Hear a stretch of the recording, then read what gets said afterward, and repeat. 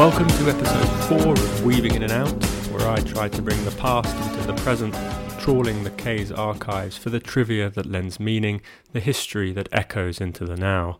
Unfortunately, this interview with former K's chief executive Chris Kelly had more than just a metaphorical echo. An actual echo down the broadband line from France rendered my contribution to the conversation unlistenable. But by the power of computers, I've done my best to recreate, stitch, and yes, weave in the questions again. Forgive the editing. But Chris you certainly can hear loud and clear, still the charismatic, disarming, charming rogue that earned him the nickname the Leatherhead Lip. Younger fans won't realise, but Chris Kelly was synonymous with K's from the mid-80s to the club's collapse in 2001, first as a player, then manager, general manager and chief executive during the most successful era in our history, before being part of the regime that led us into administration. I've drafted a chronology of K's in the era of Kelly. It's available on the podcast website, but here are some dates to give you a taste of the precipitate fall. On the 27th of January 2001, K's, a conference club, drew 1-1 at Bristol City in the FA Cup fourth round. In October 2001, K's received a letter from the Inland Revenue demanding repayment of outstanding payroll liabilities of £179,924 within 7 days or face a winding up petition. In April 2002, after much wrangling and teetering on the brink of insolvency, a new owner, Rajesh Khosla, was gifted control of the club by administrators Begbie's trainer. Within 12 months of that, Khosla was prepared to lend AFC Wimbledon the cash to buy Kings Meadow. The rest is, well, yet more history. Here's Chris Kelly on the highs and the lows. What was K's like in the 80s? Was it a bit tired and battered and in decline? How can I say this? That it was obviously in sort of financial problems, for want of a better word, when Bill Miller and I arrived at the club, and obviously the move to Kings Meadow had already been, was underway and was being put in place to move, with the hope that when they moved to Kings Meadow they would have sufficient funds to clear their debts and run the football club properly. But it didn't work out like that in the end. I think the club made some disastrous decisions, and consequently, the situation they find themselves in now, without a ground, was all created during the time I was there. And obviously, I feel very sad about that. But I was just one person on that committee or in that board or whatever they want to call it, and much of what actually became an outcome was much against my view. The 90s weren't that bad, were they? The mid-90s, we had a kind of entertaining side. There were FA Cup runs. We had the Chelsea reserve team money coming in. Yeah, they were terrific times football wise. The thing was, during that period, the cup runs were towards the early start of I think we played Peterborough. That was the first time they played a league side for I don't know how many years, and following that we got into the first round or the last qualifying rounds on quite a regular occasions, and then when the club moved up a gear in terms of changing the whole structure with players, managers, all the rest of it, money became the absolute criteria by which clubs, stand or fall, in my view. And I think that we were very, very, very guilty of that.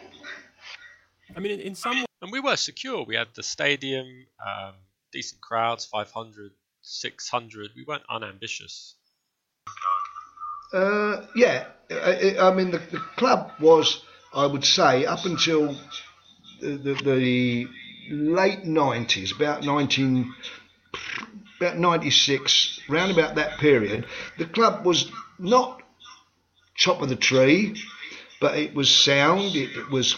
It was paying its way, but suddenly that all changed, and it was chasing the rainbow, as it were, in as much as that you were looking to become one of the, the big, really just in the end, it killed the club. That's my view. And I was part of a hell of a lot of it, and people have criticised me unbelievable amount, but I can't argue with their view. But if they knew the facts, they may well look at it slightly differently. Sometimes I wonder if the biggest thing was just us trying to do up the ground. £850,000 trying to get it up to league standard. That's second season after the being in the conference, all the money being frittered away. If we hadn't done that, we would have been all right. Massive contributor, but basically I would say the biggest outgoing of the lot was the wages. The players' wages rocketed. They over doubled in 4 years, and that every week, if you were paying out £10,000 a week for 40 weeks in a season, you only got to, and you get 20 guaranteed 20 home league games with crowds of say 400 to 600 people. You haven't got to be a mathematician to know that it just doesn't stack up. But I'm afraid that the powers that be decided that it was worth it. Take the risk. You'll get cup runs. You'll sell players. You'll do this. You'll do that. But these things didn't happen. So we get relegated May 2001. Chapel leaves. We're back in the Ryman Premier, and then we go out to Brockenhurst in the FA Cup in September. And within a week, we're in administration. What do you recall of that? I just remember it all. I mean, I was the one that had to go and front out the bloody administrators and all that. And quite frankly, I wouldn't say that I'm the most qualified person in the world to be dealing with administrators and going into blooming redundant, becoming sort of like bankrupt, as it were. And it was a really messy business, the whole thing. But the ultimate outcome of it is steeped in so much what's the word? I've got to be very careful. Myth. Not myth. No, not bloody. It's not corruption. That's the wrong word. There were things going on which, I mean, I've got the minutes of every meeting that was held by the Kingstonian Committee, Board, whatever you want, for the last 20 years until I left Kingstonian. I've got them the official one, not the odd copy here and there.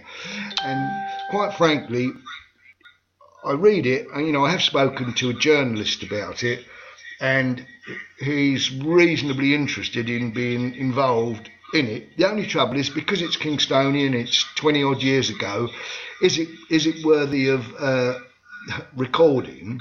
But it is quite staggering, the inadequacies of those responsible for all the processes that happened. They just weren't equipped to do it. Plus there was compensation having to pay here for various bits and pieces. It was an absolute nightmare. Incompetence or money going out that shouldn't have been going out? There was certainly money coming out that shouldn't have been coming out, because we had to pay £10,000 a week in wages, and we had players, I won't name them, 3 players were earning £600 a week take home, but going through the books wasn't £600, so that the remaining money had to be found from somewhere else. Now, where are you going to find it? It was absolute bloody nightmare. I think the club, going back to when Freddie Jones packed it in, and it wanted to go to the moon, and it was never going to get there. And that is what they've sent the club bust. Haven't got their own ground anymore. I think it's absolutely awful. If I had the money, if I won the lottery, I'd buy their ground back for them.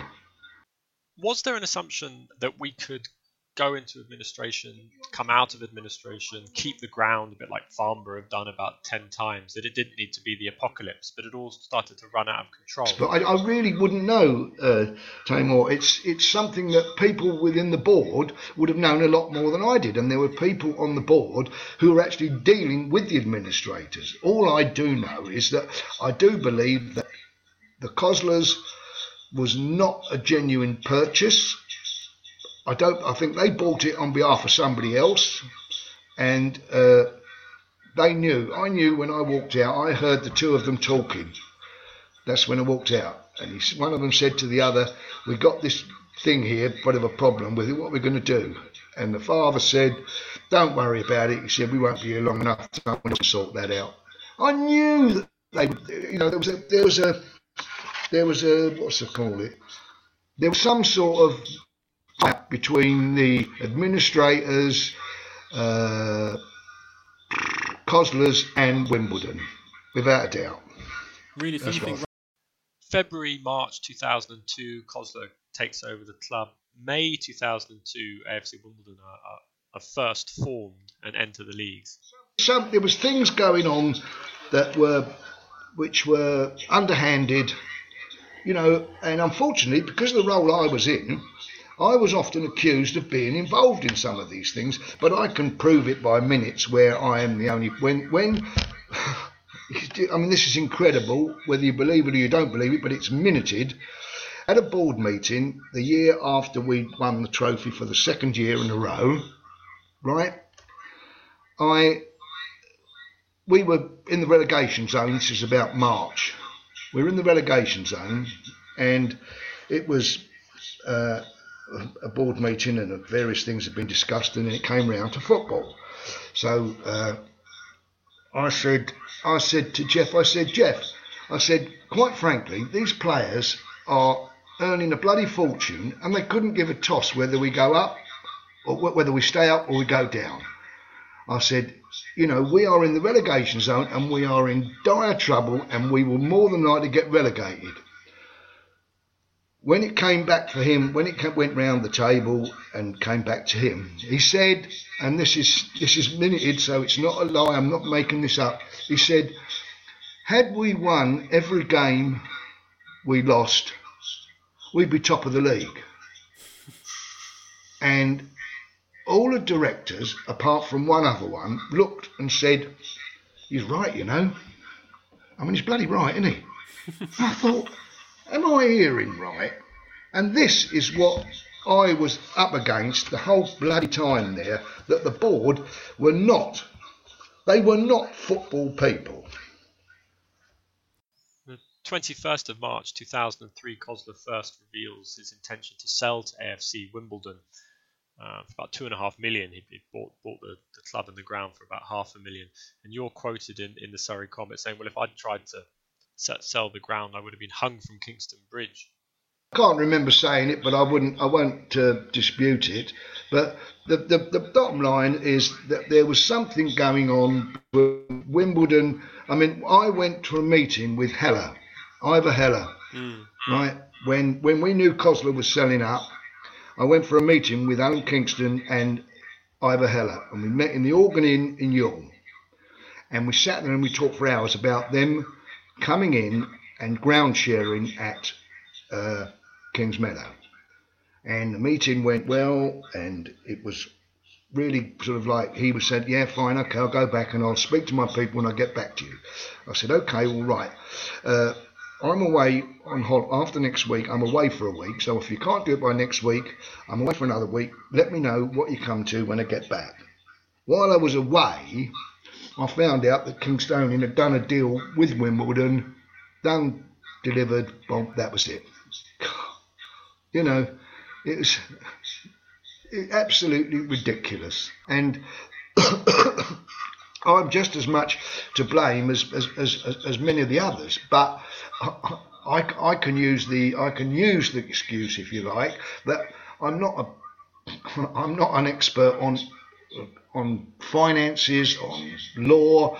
We had people there who were supposedly bought in because of their expertise on these subjects, and when push come to shove, we suddenly find out we're bloody God knows how much in debt, and the process of how it's all gone is to where K's are now. Bumming a living down at Tolworth with Corinthian casuals.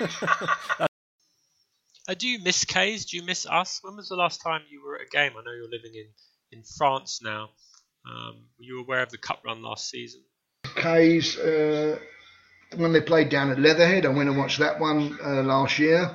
And I was due to come back Saturday, or going back on Friday, to watch, because they were supposed to be playing K's at Corinthian Casuals on the Saturday that's just gone. Yeah, it would have been K's Leatherhead at Tolworth. Yeah, but I was coming over to England for a week or so to go and watch that game. But obviously, with this bloody coronavirus, I haven't been able to leave the country. Looking back, what are your abiding memories? Well, I presume, obviously, that the trophy finals, the two of them, fabulous occasions. I